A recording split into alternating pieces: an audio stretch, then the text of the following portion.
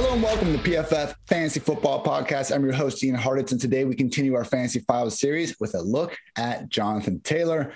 I will say, everybody, if you're a Jonathan Taylor stan and are not open to changing your opinion, I'd appreciate if you let this episode run out so I still get the view, but you might not love everything I have to say. I am being objective, though, and I fully realize Jonathan Taylor is a fantastic real-life and fantasy running back. I mean, the guy just finished as a PPR RB6 behind only Alvin Kamara, Dalvin Cook, Derrick Henry, David Montgomery, and Aaron Jones.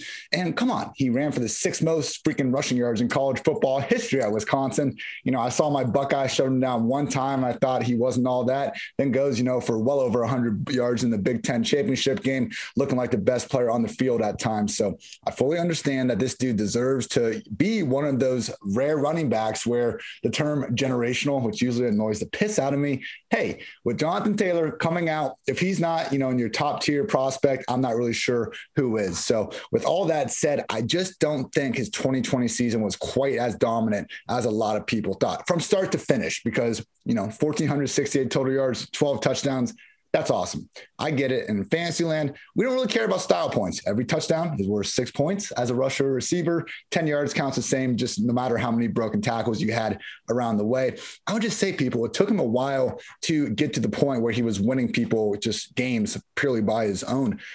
Before the Colts week 7 bye, Jonathan Taylor was the PPR RB15, only to reach 60% snaps and or 20 touches on one occasion. Before, week 12 and just in weeks 1 through 11, he was the PPR RB16. And then he missed week 12 when he got put on the COVID list against the Titans. And then Jonathan Taylor went Super Saiyan. I mean, it is ridiculous, everybody. I'm going to quickly just go through his weekly running back ranks. And you can check out this article on pff.com as well if you just want more of a table view of it. But basically, Jonathan Taylor, from week one, RB15, and he's RB14, RB24, RB36, RB18 against the Bengals. He got a nice RB9 finish before the bye. After the bye, he went RB48, RB22, RB36. And then this is when he started going off. He got the Packers in week 11. He went RB12. Again, he missed the game against the Titans. And then to end the year, he goes RB5 against Houston, RB2 against the Raiders, RB15 against Houston, RB10 against the Steelers, and RB1 against the Jaguars to end the season. So before the last 6 games he had, we'd only seen him operate as an RB1 in 1 week against the Bengals. And it wasn't like, okay, I don't want to say the whole thing was a strength of schedule issue. He had a great game. It is kind of looking that way. I mean, his other good games were against the Vikings and Jaguars. Jonathan Taylor can't control how good the defense is across from him. Again, if he's just making them all look bad, then that's not something we should take away from him. This is kind of funky, though, because I think we could all agree that end of the season stretch, Packers, Texans twice, Raiders, Steelers were obviously a great defense, but Jaguars, I mean, we were looking at 5 or 6 games there at the end against objectively terrible run defenses. And it's not something, again, to necessarily hold against him as a reason not to draft him in 2021.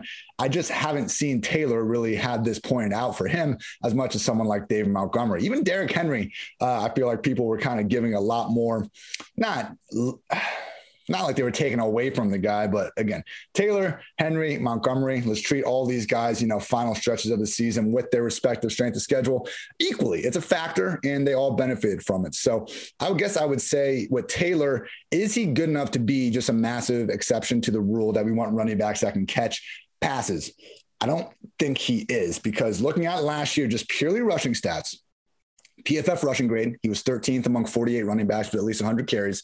Forced missed tackles per rush, he was tied for 18th.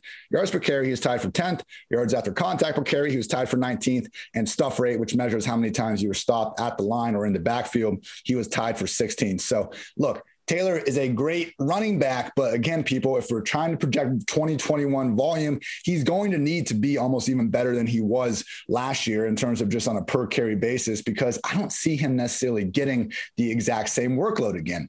Credit to him for really turning into a pretty solid receiver, 22nd best PFF receiving grade among 48 qualified backs. His teammate Nyheim Hines was actually number 1. But truly, I mean, there's a stat for like most of the season. Unfortunately, he dropped 3 passes in his final 2 games. But through week 16, like Jonathan Taylor had caught 35 of 36 targets or something bonkers. I mean, this was a concern coming out of Wisconsin. And we see this with a lot of running backs from Wisconsin type systems. A.J. Dillon in Boston College is similar. They don't catch many passes. And we wonder, hey, they not catch the passes because they're not a good pass catching back? Or is that just because the offense didn't ask the running back to work in the pass game that much? For Taylor, he's not Nyheim Hines, but it clearly doesn't look like it's, enough of an issue to keep him off the field. And we saw that consistently in 2020. But people, this is not 2020. It's 2021. And now we got to deal with life with Phillip Rivers instead of Carson Wentz under center. And Rivers has been the one over the years to really formulate and just kind of engineer these high receiving friendly seasons for his running backs. I mean, just in terms of total targets in the running backs, Phillip Rivers in 2020 ranked fourth. He was first in 2019, fifth in 2018, and 10th in 2017. The Colts, before Rivers got there during the Frank Reich era, ranked 21st, 9th, and 26th. Carson Wentz, over the past 4 years, has gone 20th, 8th, 19th, and 29th. So each of Reich and Wentz had a top 10 season in terms of targets to their running backs in their own right without Phillip Rivers involved. So I'm not saying these guys aren't going to be ignored. I just don't think they're going to combine, Hines and Taylor and Mack and Wilkins or whatever running backs they had. I don't necessarily see them combining for 131 freaking targets again. The O-line, fantastic. But we've talked on this podcast again and again, the O-line doesn't matter as much as we think in fantasy land. It's the volume that matters. Last year, PFF's top 5 highest graded offensive lines in run blocking produced 4 top 24 PPR backs. The bottom 5 offensive lines in run blocking also produced 4 top 24 PPR backs. So O-line remains great, but without Rivers, people, this hurts. I mean, I don't think people maybe they do realize how bad Carson Wentz was. It's been since 2017 that we saw this guy work at an MVP level. And even when we look at 2017 Wentz versus 2020 Rivers, I know the game's changed in the last 4 or 5 years, but 2020 Rivers averaged, he had about 8% higher adjusted completion rate. He averaged 2 more yards per attempt. He wasn't quite as good in big time throw rate, but he had less turnover-worthy plays, and he took 9 less sacks, even though he played 9 fewer sacks, and despite playing several more games than 2017 Wentz. That was 2020 Rivers. If we go 2020 Rivers versus 2020 Wentz, it's a disaster. Like, I'd have to put an NSFW tag on this podcast. We wanted to go through that comparison. I'm just saying, I floated out there on Twitter that this is a QB downgrade. Like, going from Rivers to Wentz is a downgrade. And I was kind of getting some backlash on that. Okay, if Wentz gets back to MVP form, he's going to be fine. I don't hate on the Colts for going with Wentz, taking that opportunity. We just don't really have much evidence of first-round quarterbacks failing to get a second contract from their, failing to play at least 6 years with their original team and then going elsewhere and thriving. The whole change of scenery storyline, it just doesn't add up in real life. Here are the first-round QBs that failed to play at least 6 seasons with the team that drafted them since 2010. Josh Rosen, Paxton Lynch, Jameis Winston, Marcus Mariota, Blake Bortles, Johnny Manziel, Teddy Bridgewater, EJ Manuel, Robert Griffin, Brandon Weeden, Jake Locker, Blaine Gabbert, Christian Ponder, Tim Tebow, and Sam Bradford. I think Wentz's best case scenario in 2021 and beyond is kind of forming to be like a middle-class man's Sam Bradford, maybe higher. Maybe he's a complete exception to the rule. We got Haskins, Darnold, Trubisky, Goff, and Wentz about to qualify in 2021. I just don't like hanging my hat on someone being the exception to the rule. And that takes us back to Jonathan Taylor, because I've brought up all these concerns about Wentz being there. What about the backfield? Because as much as we would love to see Marlon Mack not matter in 2021, he's back, people. And Marlon Mack would matter less on 31 other teams in the league. Unfortunately, he matters most on the Colts because this dude racked up 2,184 total yards and scored 18 touchdowns for the Colts during the 2018-2019 seasons. If you want to say every running back in the league is just a guy and they don't matter, yada, yada, yada, fine. I guess Mack doesn't, necessarily separate himself from the pack. But this dude was not just someone that was a starter on like an awful rushing game. He was legit. And this guy is shifty, and clearly Frank Reich and company love him. So that's before Nyheim Hines. Last year, PPR RB 18. I don't think he's going to take much of a step back. I mean, the issue, people, it's not just the Jonathan Taylor show. Nyheim Hines is absolutely going to be involved. And I would be very surprised if we don't see Mack and or Wilkins carve this out into a 3 RB system.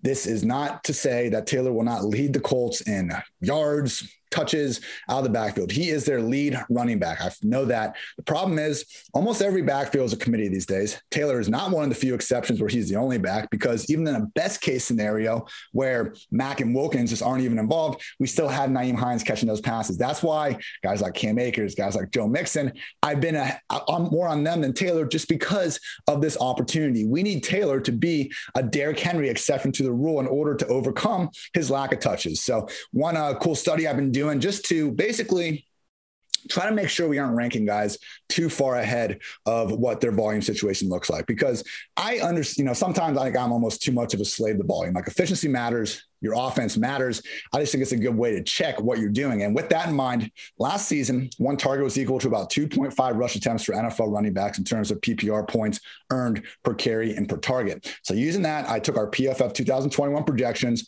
applied, the expected points per carry and target to get this fantasy opportunity score for all the running backs. Jonathan Taylor comes in 13th, people. I mean, he is behind McCaffrey, Cook, Barkley, Zeke, Kamara, Eckler, Mixon, Aaron Jones, Najee, Derrick Henry, DeAndre Swift, Cam Akers. Like, I'm not ranking Jonathan Taylor 13th. I have him a little bit higher. I'm just saying, in terms of raw opportunity, we are betting awfully hard on Jonathan Taylor to be an exception to the idea that we want to target pass catching running backs in full point per reception formats. And when we're going from Phillip Rivers to Carson Wentz, I'm not so happy about taking that leap of faith. I mean, it took a long time last year for Taylor to turn into the monster that I think a lot of you probably remember more fondly in the final few weeks of the year. I mean, some of the freaking just people freaking out about the plays he finally did make. It was getting nauseating a little bit, guys. I mean, there was that one 39-yard touchdown against it was against the Texans, I believe. Like, it was 4th and 1. The Texans brought a blitz. They literally did not cover Jonathan Taylor. Phillip Rivers recognizes it, gets the ball Taylor in the flat. He runs untouched 39 yards in the end zone. And next day, people were just going, "Oh my gosh, look how big and athletic this guy is in space." He had some great runs, particularly against the Raiders and Jaguars to end the year, where he was making a linebacker missing the hole, exploding to the end zone. He is a freak in terms of just size, speed, ability. At the same time, people, Jonathan Taylor forced 8 total missed tackles as a rusher in weeks 1 through 10, compared to 37 during his final 7 games through the playoffs. This wasn't an instance of this guy looking like a world beater in the first 10 weeks, and we were just like, how come he isn't getting more touches? It was a lot closer between Hines, Wilkins, and Taylor than I think a lot of people want to remember. So that takes me to our PFF Lilly stat for Jonathan Taylor, and that is that last season, Nyheim Hines, Jordan Wilkins, and Marlon Mack combined to outsnap Jonathan Taylor 585 to 511, as well as rack up more carries and targets than Taylor, 272 to 271. I understand that the last 7 games of the year, Jonathan Taylor's show. We did see at the end of the year, Jordan Wilkins hit the COVID list. And again, Mack was only available for 11 snaps all season long. Unfortunately, I just think Taylor isn't going to have quite as much of a 300 touch upside as a lot of others do. So he's my PPR RB12. He has an ADP as the RB7 at Underdog and Fantasy Football Calculator. I just don't think that we should be betting on him to, again, be the exception to the rule that we're looking for 3 down running backs. I'm not going to fault anyone for putting Cam Akers or Joe Mixon behind Taylor. And hey, this is just for full point per reception scoring. If we're going half or God forbid standard, I get rising him up there. Like, put him above Aaron Jones. He's top 6 territory in just standard scoring. I'm not doubting that. I just think that, again, the game we play in fantasy football, if you guys listen to my podcast with Mike Davis from last Monday, he did not know, he has not played fantasy football. And I told him how you get 1 point for a reception, same as you get for picking up 10 rushing or receiving yards. He thought it was messed up as well. So not alone on that, but it's the game we play. And because of that, I'm forced to be lower on Taylor than most. And I know I'm going to get slandered for some of these quotes and, my article about it. They're on social media, but I'm trying to help out. I'm trying to be as objective as possible with these guys. I'm not willing to take the leap of faith that I feel like a lot of people are with Taylor, making him a top 7 RB. As for Nyheim Hines, I don't see him replicating that top 20 finish. I don't see him really getting close. Lower end of top 40, I think would probably be the closer to more realistic scenario. If you're going pure 0 RB, he's fine. He can give you a nice, floor week to week, but he's going ahead of guys like Latavius Murray, Jamal Williams, Alexander Madison, and just have so much more upside if disaster strikes. I mean, Hines is 2 injuries away from being, this super, fantasy workhorse type of back. Unfortunately, guys like, again, Latavius, Jamal, Madison, I think they're 1 injury away from having, legit top 10, top 12 upside. Thank you, as always, for tuning in to PFF Fantasy Football Podcast. If you enjoyed it, please check out the rest of our podcast network, which covers everything NFL, college, and fantasy football. You can recap the NFL draft with Mike Renner And Austin Gale's 2-for-1 Drafts podcast, or get all the 2021 betting content you need with the PFF forecast. If you like fantasy football and if you like playing fantasy for money, you need to check out Underdog Fantasy.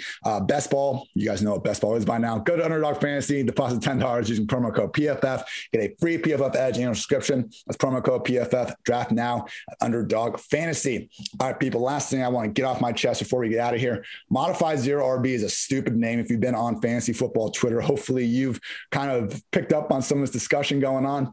We need to name it something else. I've heard Anchor RB. That's fine. One Elite RB. Sure. Just draft a good running back at the top of the draft is a better name than Modified Zero RB. And for you to say, well, Modified Zero RB is just taking a running back or two early on and then following the rest of the Zero RB rules, it does not work that way. No, that's lightly Modified Zero RB. Why not Modified Zero RB and then I draft 6 running backs straight and then I say, okay, now I'm back to Zero RB. It's stupid. For modifying it, then it's no longer the Zero RB thing. Come with a better name. Use Anchor RB. I'm getting mad just think about it. And I'm not even here to say it's a bad strategy. I think it's a great strategy. I would think the majority of my drafts, I do end up following more of a Modified Zero RB. Here I am using it myself.